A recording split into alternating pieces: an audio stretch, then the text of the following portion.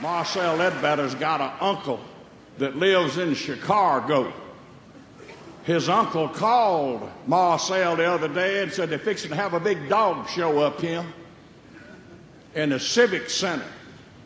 And said, Marcel, it ain't whether your dog can tree a coon or not, or how he hunts. It's how he looks. This is what they call a bench show. And Highball is so well built, if you'll fly him up here, he'll win this cotton-picking dog show. We get his picture on the front of the next year's program. Marcel said, I ain't never been on no airplane. His uncle said, I'm going to send you a first-class ticket for you and Highball. Y'all fly up here. Marcel got on the airplane in Jackson, Mississippi, had his Bible with him. And he started praying and reading the Bible when that airplane took off. Oh, a man across the aisle said, hey, are you a Bible thumper? Ma said, I ain't thumping no Bible, but I believe what it says. I'm reading it. Man said, surely you're not dumb enough to believe that part where a big fish swallowed Jonah and he stayed in the belly of the big fish for 3 days. Marcel said, I believe every word of the Bible. If God said it, I believe it, and that settles it. And the man said, well, you ain't never going to be able to find out for sure. Marcel said, when I get to heaven, I'm going to ask Jonah about it. Man said, what if Jonah ain't in heaven? Marcel said, well, then you can ask him.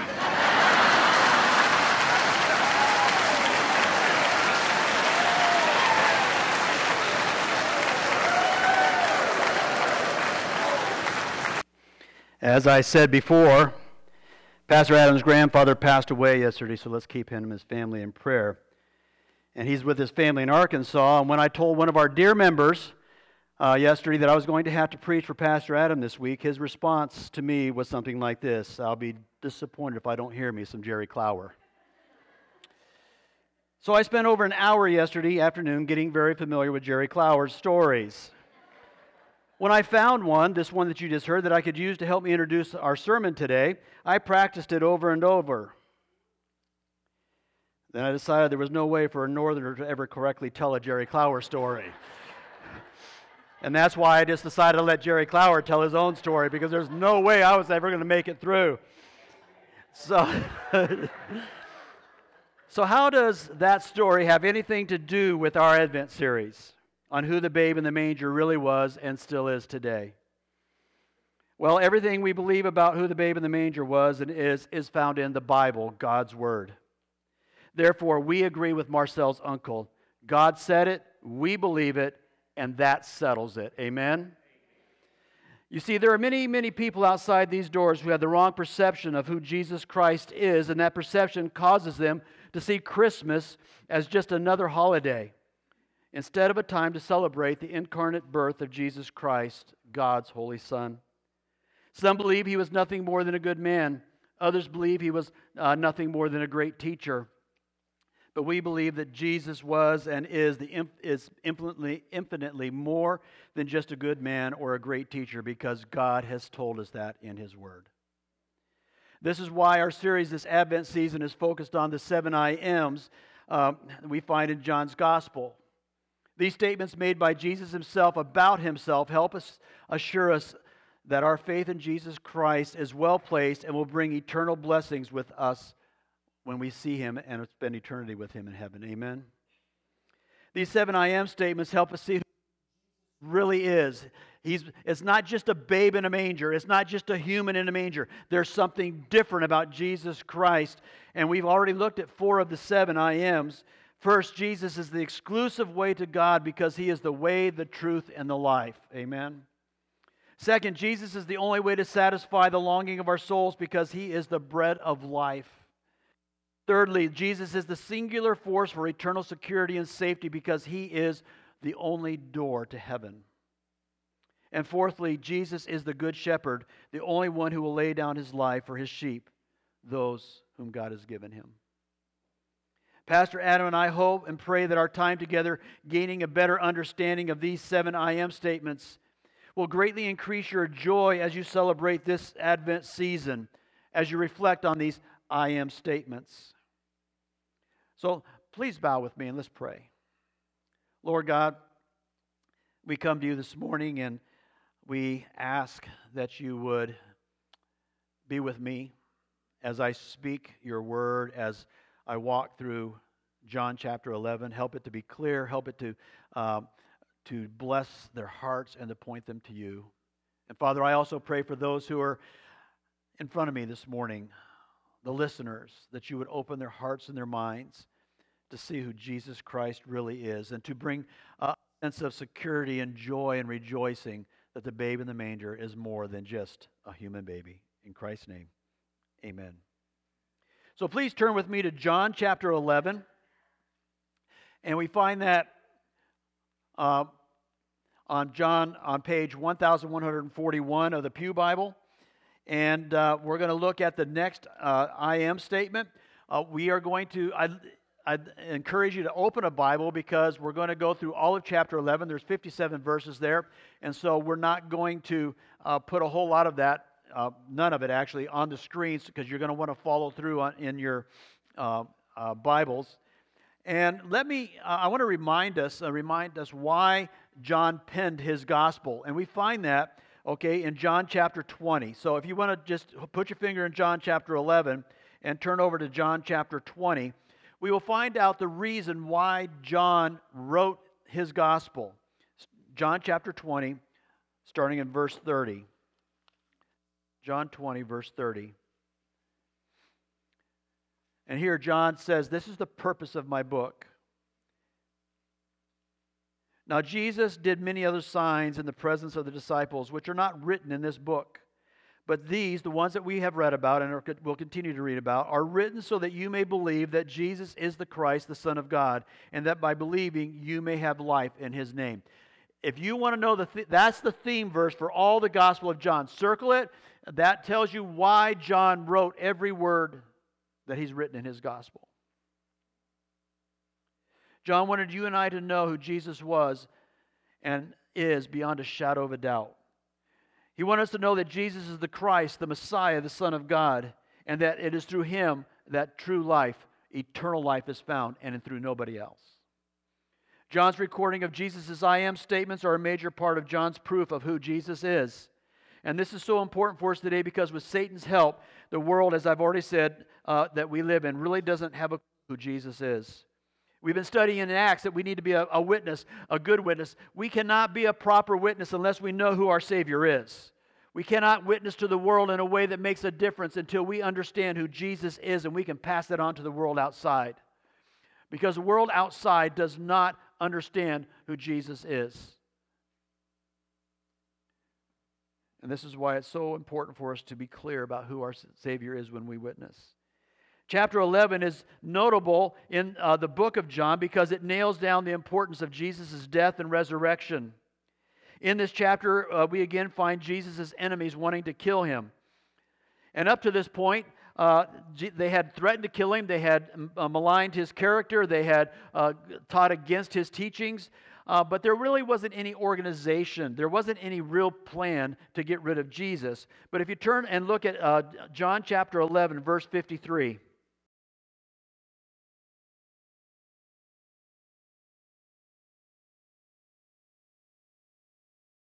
So from that day on, they made plans to put him to death. Now this was an organized move to make sure that Jesus is going to be gotten rid of because they were afraid that too many people would believe on him. And this is a huge change. And the change is because of what is happening in this event that we're going to look at today. This event that we're going to look at today is the fifth I am statement. And so let's look at John chapter 11, and we're going to look at verses 1 through 3 and verse 5. And these verses set the stage for the fifth I am statement. Now a certain man was ill, Lazarus of Bethany, the village of Mary and her sister Martha. It was Mary who anointed the Lord with ointment and wiped his feet with her hair, so whose brother Lazarus was ill. So the sisters sent to him, that's Jesus, saying, Lord, he whom you love is ill. But when Jesus heard it, he said, this illness does not lead to death. It is for the glory of God, so that the Son of God may be glorified through it. Now Jesus loved Martha and her sister and Lazarus. What we see here in these verses is the setting, the stage is being set with an explanation of the people and the places. John opens up by introducing who is involved in this event. There's a man named Lazarus that is ill. It is Lazarus that lives in Bethany. Not a lot of people would have known Lazarus. This is the first time we see him mentioned here. All right, but people do know who Mary and Martha are, because we find in other Gospels that they have been traveling around with Jesus. They have been with Jesus, and we're familiar with Mary and Martha because of some things that are recorded in the other Gospels. All right, but they really wouldn't have known who Lazarus, their brother, was. And so, how many of you here, when you were growing up, had an older brother or sister? Okay, you know what this is like. All right, they don't really know you, but you're the brother or the sister of this person. And that's how you referred to in high school, right? Oh, you're the brother of, Sam, or you're the sister of this, okay? This is how he's introducing. He's drawing our attention to who Lazarus is, where he's living, and where this event took place. We understand in verses 3 and 5 that Jesus has a really close relationship with this family. In fact, in verse 5, we find out that the sisters say that Jesus loves Lazarus. He had a close relationship. And so they sent a messenger to Jesus to tell him that Lazarus was ill. That would have been normal, true? I mean, Pastor Adam is experiencing this right now. His grandfather was ill. A message went out to Adam to say, your grandfather is not doing well. That's normal human interaction here. And this is the same thing that's happening here. This is nothing special. This is normal life. This is a family that loved Jesus, and Jesus loved them. And Lazarus is ill, and the sisters say, Jesus, the one you love, he's sick. He's sick. Just to let him know. They may have been hoping that Jesus would come and help their brother. That may be an underlying theme, but we're not sure. But what we find here is Jesus' reaction to the news wouldn't have been what the sisters expected. He didn't run to them. He didn't console them at this time. He was kind of matter of fact and gave a reason for Lazarus' illness. And look at verse 4. But when Jesus heard this, when the messenger had come and when he had heard this, he said, the illness does not lead to death. It is for the glory of God, so that the Son of God may be glorified through it. Again, we see the sovereignty of God on display here. Lazarus' illness and death wasn't just something that happened in a sin-cursed world. It was planned by God for His glory and the glory of Jesus Christ. That's specifically stated. It is hard for us to think like this. When difficult times come into our lives, we often forget that God brings glory to Himself during our difficult times. Illnesses, situations in our family, some small, some big, are all designed to bring what? Glory to God. And Jesus immediately, when it's brought to Him, His disciples are there, and He doesn't say, hey, we need to go, we got to get up, let's go, we got to go see Lazarus. He says, hey, by the way, I just want you to know that this is all going to fall out to bring glory to God and to myself. This is God's plan. Much glory was brought to God when Job lost everything and refused to deny God. Amen? And he lost everything. He lost his flocks. He lost his servants. He lost his family. Much glory was brought to God when Saul tried to kill David for months, but David responded with grace and mercy when he had the chance to kill Saul. All throughout the Bible we see God bringing Himself glory through things that are just really difficult in life. And it's passages like this that we need to come to our mind when tragedy strikes our lives. It doesn't mean we won't grieve, as we will see the sisters doing here in a few minutes, but knowing the hard times in our lives bring glory to God makes the hard times have a purpose. It's just not some random thing. If you're going through a hard time right now, come to this passage, understand what this passage is saying, understand what Jesus said. What you're going through right now has purpose in your life. It's not some random act of a universe that nobody controls. It has purpose There's a mission to be had, and God is in control, and He loves you. But when we come to verse 6, we have to ask the question, why wait? Look at verse 6. So when Jesus had heard that Lazarus was ill, he stayed 2 days longer in the place where he was. Then after this, he said to the disciples, "Let us go to Judea again." Why did Jesus wait 2 extra days before he left? Think about that. Have you ever asked that question? Many of us have been taught, and many of us have thought that he was waiting for Lazarus to die to make sure that Lazarus died, but that's really not accurate according to the text. And you say, well, how do we know that? Well, go down to verse 39, chapter 11, verse 39. Jesus is already there. We'll get to here in a minute, but I just want to show you. Jesus said, take away the stone. He is getting ready to raise Lazarus from the dead. That's the fifth I am statement, or will lead to the fifth I am statement. Take away the stone. And Martha, the sister of the dead man, said to him, Lord, by this time there will be an odor, for he has been dead for how long? 4 days.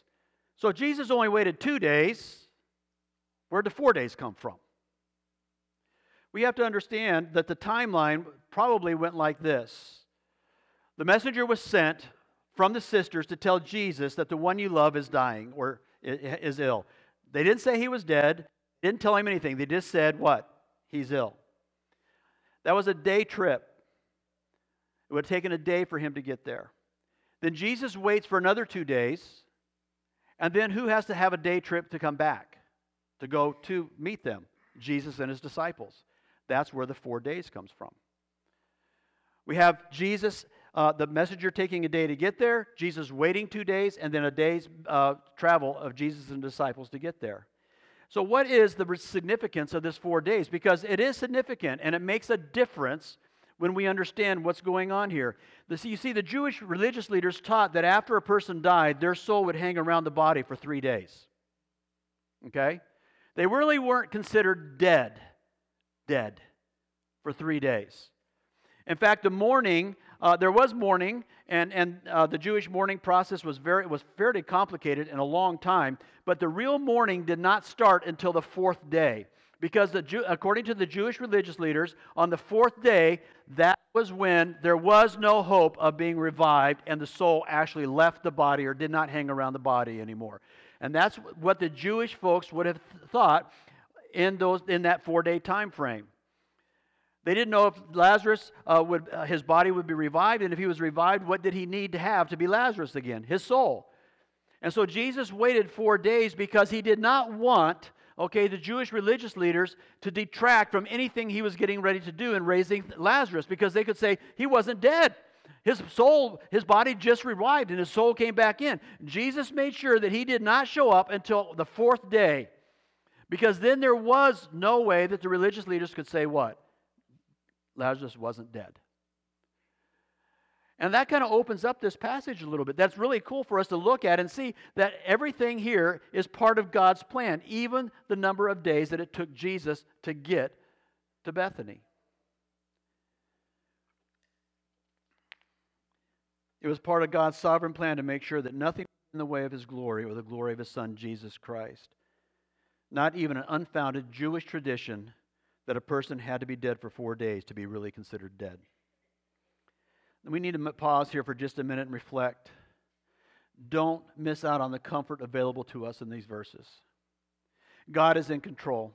There is nothing in the earthly life of Jesus or the lives of Lazarus, his sisters, and Jesus or Jesus' disciples that God was not in control of. The same is true for our lives. We've already mentioned it some, but again, we see this in these verses. Every sickness, every death, every tear shed because of sickness and death we encounter in our lives is under God's control and is part of his plan for our lives to bring him glory. We need to take comfort in that. If you struggle with an illness, it is part of God's plan to bring glory to himself. It is not your lot in life just to grin and bear it. God is in control, just like he was in control Lazarus' death, how many days it took Jesus to get there. He set everything up. He set the stage to make sure that everything happened so that nobody could get in the way of his glory and Jesus Christ's glory. Amen? It's the same thing that happens in our lives today. We need to take great comfort in that.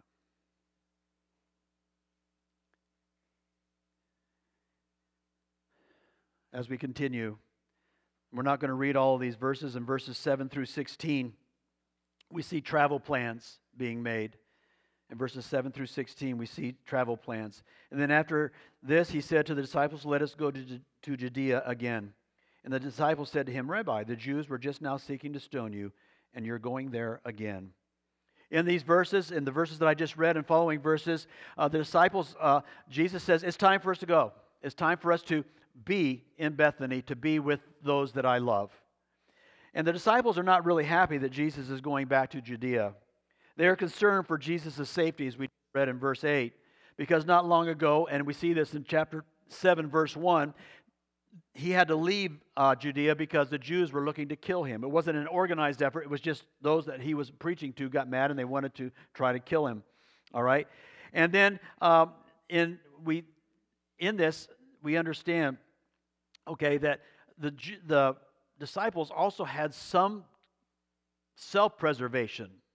Because if they were going to follow Jesus into Judea and they were worried that Jesus was going to be killed, what did they think about themselves? Who else was going to be killed? How do we know that? I mean, are we just look down at verse 15. And I like who said this. It hit me. Verse 15, then Jesus told him plainly. Jesus, in the process of this, had said Lazarus is sleeping. They didn't understand. They thought that Lazarus was going to get better. But Jesus told them plainly that Lazarus is dead. We need to stop there just for a minute. How did Jesus know Lazarus was dead? Nobody told him. Who was he? God. Who is all-knowing? Jesus. Again, we see a point here from John that Jesus knew sovereignly that Lazarus was dead. So then Jesus told him plainly, Lazarus has died, and for your sake I am glad, and I was not there to believe, but let us go to him. Look at verse 16. So Thomas called the twin. So who was Thomas? What do we often call Thomas? Doubting Thomas. Okay, Thomas just doesn't take anything at face value. All right? And he says, and so put this in the idea of resignation here. Thomas, called the twin, said to his fellow disciples, basically he said, Jesus is going, we're going to follow him, let us go also so that we may die with him. What did Thomas assume? If we go back to Judea, we're all going to die. And we might as well get that in our minds, and we might as well follow our Lord because we're all going to die. And that is why, not just in the time frame that we needed, but for the 4 days, but when they were making the travel plans, it really upset the disciples. They're human like us. They didn't want to die, did they? But they chose to follow Christ anyway, even though in their spirit there was a sense of resignation. We might as well go. We're not going to get out of this. And so we see this, and that Lazarus is dead. His sisters are mourning. Jesus has waited 2 days before traveling to Bethany. The disciples are wary. They're not sure they want to go to Judea with Jesus, and they're trying to talk him out of it. And John is going to move us now to Jesus' arrival in verse 17. To Jesus' arrival in verse 17. It says, now when Jesus came, he found that Lazarus had already been in the tomb 4 days. Bethany was near Jerusalem, about 2 miles off, and many of the Jews had come to Martha and Mary to console them concerning their brother. So when Martha heard that Jesus was coming, she went and met him, but Mary remained seated in the house. And Martha said to Jesus, Lord, if you had been here, my brother would not have died. Jesus arrives. People are waiting for him. He hasn't made it to Bethany. Martha gets up and goes out to meet him. And what we see in this, as soon as Jesus arrives, okay, Martha comes and talks to him, and we see the grief and hope of both Mary and Martha. And I want us to understand this. In death, even though we are Christ followers, are we going to grieve when we lose a loved one? Absolutely. But we don't grieve like the rest because we have hope in Christ. And we see both of these in Martha and Mary. and how she reacts to this. And we just, if you went, look at verse 24. Verse 20, so when Martha heard that Jesus was coming, she went and met him, but Mary remained seated in the house. And Martha said to Jesus, Lord, if you had been here, my brother would not have died. Was she scolding Jesus? If you had been here, my brother wouldn't have died. Or was she just stating her grief? You see, Martha understood something, didn't she? Because of, remember the 4-day thing? Would Martha have understood? She understood how long it would take for the messenger to get to Jesus, right? And we understand that more than likely, really, really soon after the messenger left, who died? Lazarus. All right, he had already died. Did she know that there was no possible way for Jesus to have been back? Because the messenger hadn't even made it to him yet. And so this here could not be an accusation. It could not have been anything that, if you had been here, basically what it was is what we all go through as humans. Lord God, if you had been here, and I know you couldn't, my brother would still be alive. What do we call that? Grief, don't we? Lord, if you had just been here, my brother would still. Do you feel the pain? If you had just been here. This is an emotional, grief-stricken statement to Jesus. If only you could have been here. What faith she had. She was convinced, and so was her sister Mary, because Mary says the same thing. Drop down to verse 32. Now when Mary came to where Jesus was and saw him, she fell at his feet, saying to him what? Lord, if you had been here, my brother would not have died. What faith both of them have. But it seems that there was still hope in Martha's mind. Look at verse 22. Look at verse 22. But even now I know that whatever you ask from God, God will give you. But in light of verse 39, okay, this was not a hope that Jesus would have still raised Lazarus, because she wouldn't have been familiar with that. It was just a general acknowledgement that Jesus had special blessing from God. And so as we look at that, we see two sisters who are grieving, but they still have hope. And we see that even as we read further down. Look at starting at verse 22. But even now I know that whatever you ask from God, God will give you. And Jesus said to her, your brother will rise again. What kind of hope would that have brought to Mary and Martha? Martha said to him, I know he will rise again in the resurrection on the last day. What is so neat and important about that? She says, I what? No.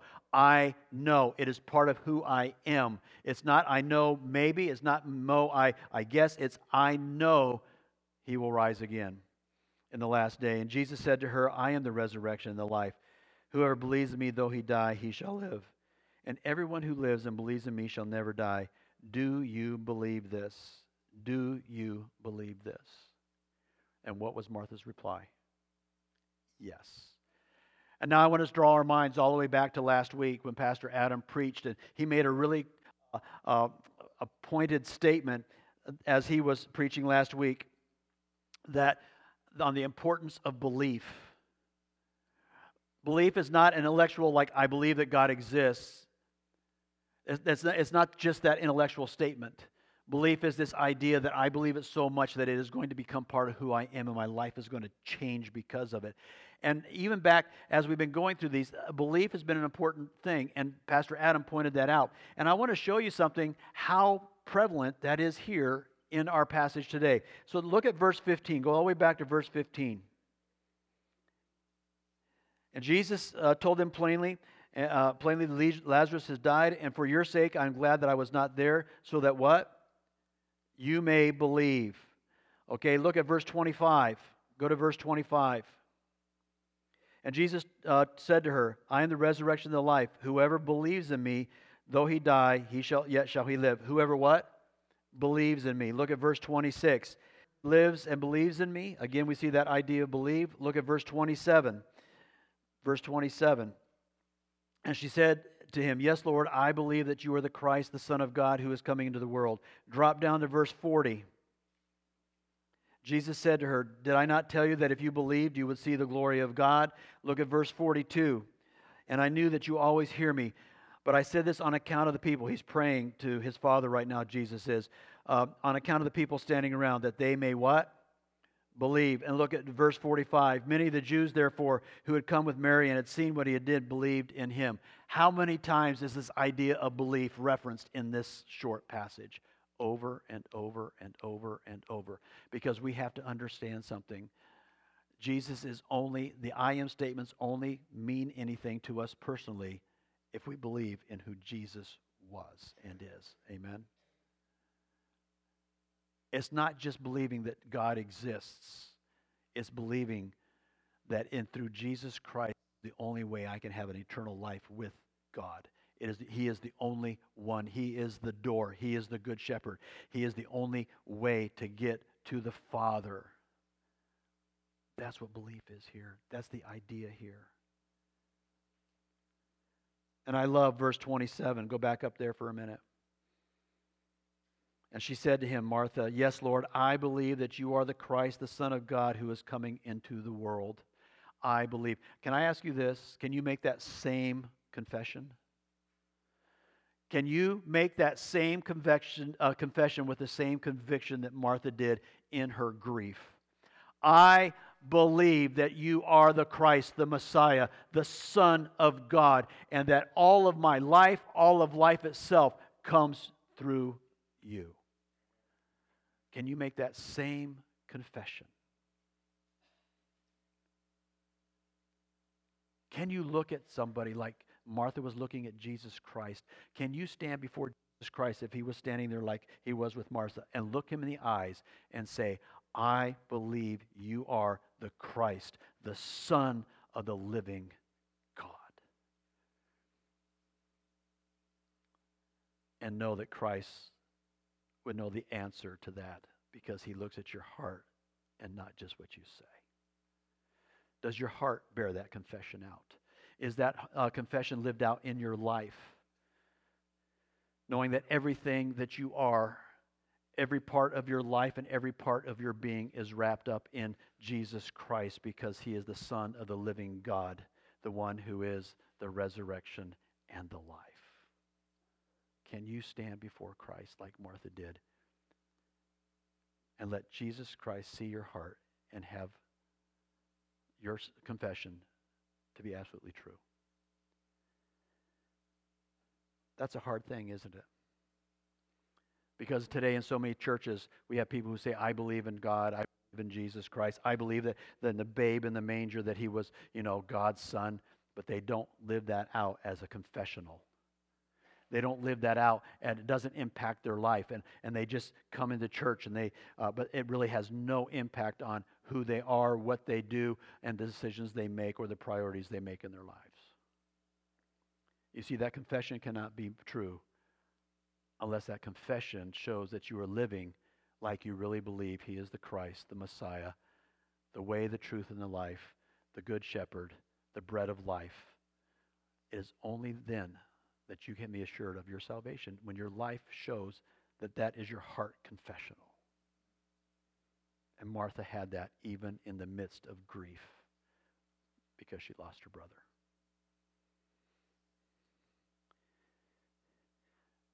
And I really love what we see in Jesus, how John portrays Jesus throughout this whole story. We see the heart of Jesus. We see the heart of Jesus in 3 verses. Jesus, remember, loves this family. Jesus also knows what he's going to do.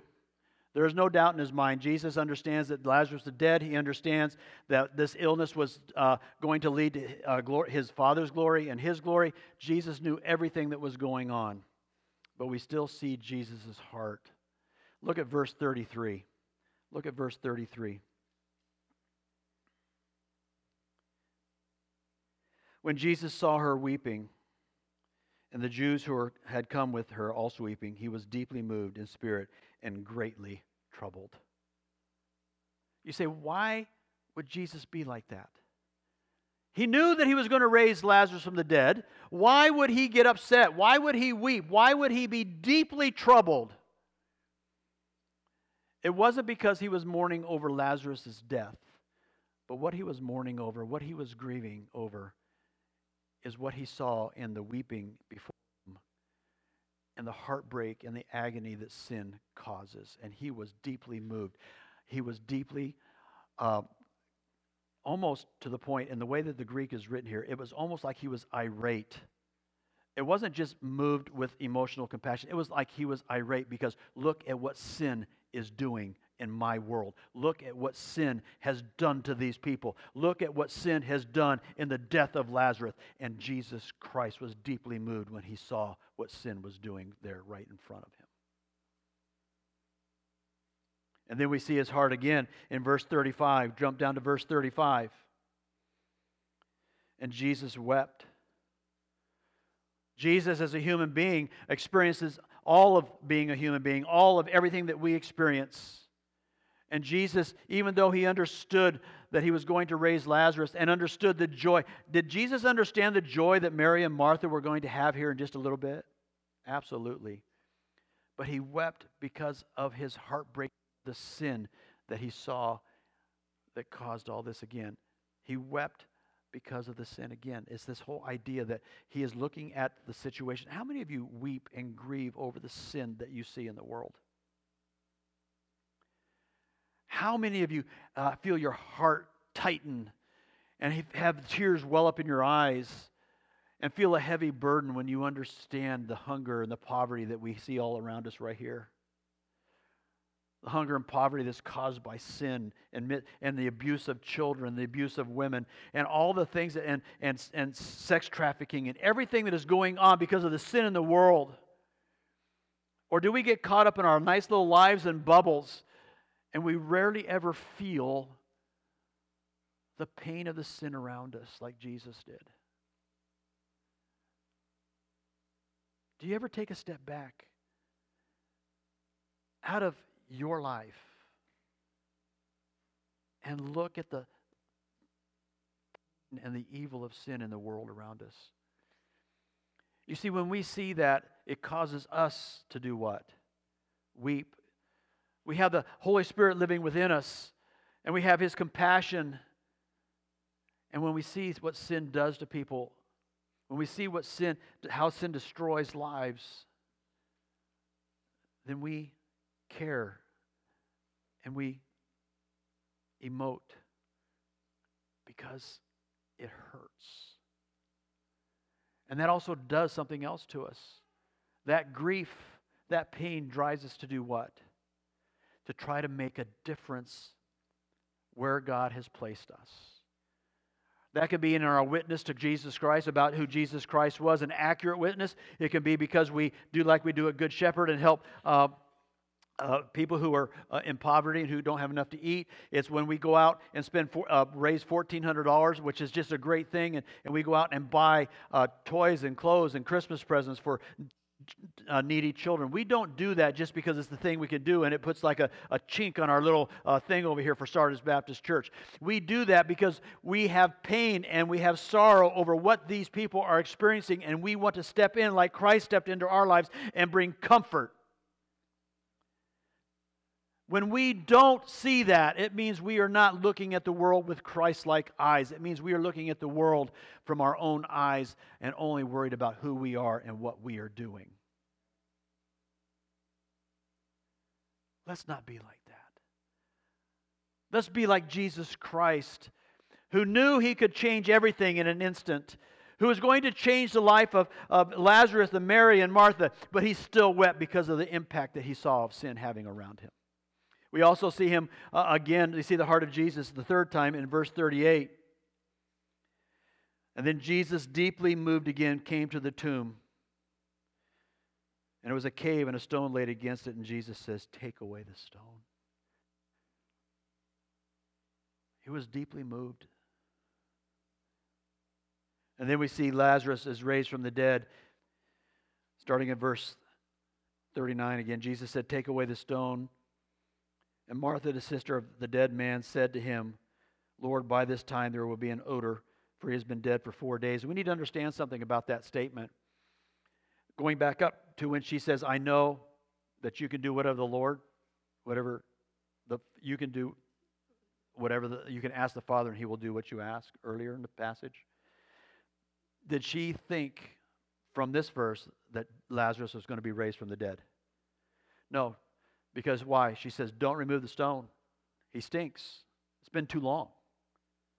Even in her own heart, she understood what?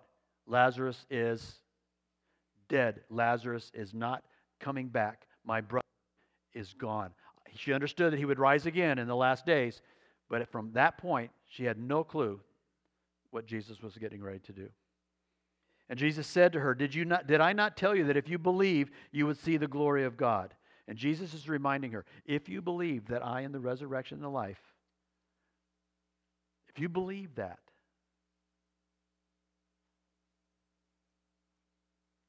you will see the glory of God. So they took away the stone, and Jesus lifted up his eyes and said, Father, I thank you that you have heard me. I knew that you always hear me, but I said this on account of the people standing around, that they may believe that you sent me. And when he said these things, he cried out with a loud voice, Lazarus, come out. And the man who had died came out, his hands and feet bound with linen strips, and his face wrapped with a cloth. And Jesus said to them, unbind him and let him go. Can you imagine what the people around, what his disciples would have seen? Having Lazarus come back from the dead was one thing, but standing next to the guy and looking at Jesus and saying, he did that. That is our Jesus. That is who we serve. That is who we place our faith in. That is who we place our eternal life in, is the man who could raise a man who had been dead for 4 days and everybody thought it was hopeless except Jesus Christ. Jesus knew. Jesus knew. Lazarus was raised from the dead.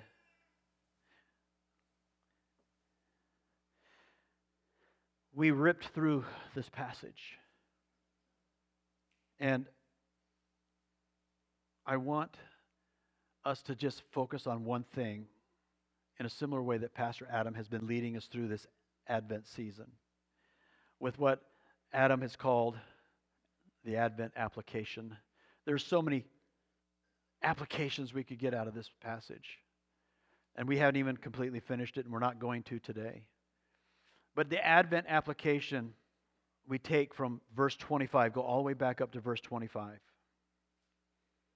And this is the I am statement. Now that you have an idea of what was going on, and Jesus said to her, in verse 25, Jesus said to her, I am the resurrection and the life. Whoever believes in me, though he die, yet shall he live. Amen. He says, I am. He did not say, I am the one who can raise people from the dead. He didn't say that, did he? He said, I am. I am as a being. I am as Jesus Christ, the Son of God, the Messiah. I am the resurrection. I am the life. The Advent application for us is the babe in the manger is the one who we depend on for our resurrection and our eternal life. There is nobody else. It's not just a baby.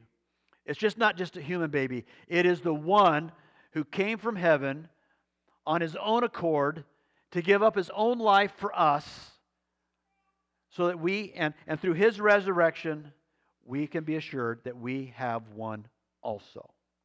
If he is not the resurrection, then we have no assurance of our salvation. We have no assurance that we will rise from the dead.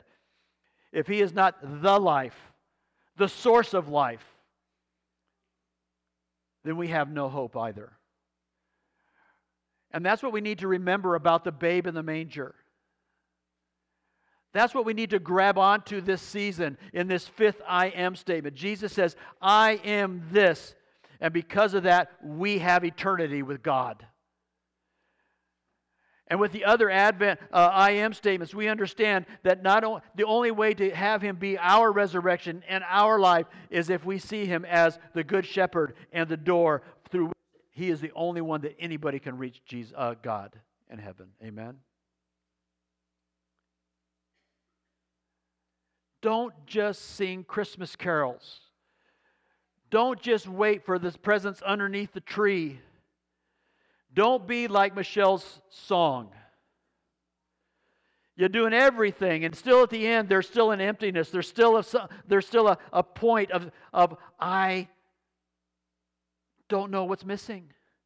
Should I go to the store again? Should I go online again? Did I forget something? And if you forget that He is the resurrection and the life, you've missed Christmas altogether. If you forget that He is the good shepherd, if you forget that He's the way, the truth, and the life, if you forget that He's the door, then we miss everything about Christmas until we sing, "Whose child is this?" which is a song we're getting ready to sing as the worship team comes up. What child is this? He is the resurrection and the life. He is our hope. And we know that we will have eternal life for all eternity, all right, because of His resurrection, because of His death, His burial, and His resurrection. So as we sing, I'm not going to close in prayer right now, because I want what we're getting ready to sing, "What child is this?" to help us reflect on what we see in John chapter 11.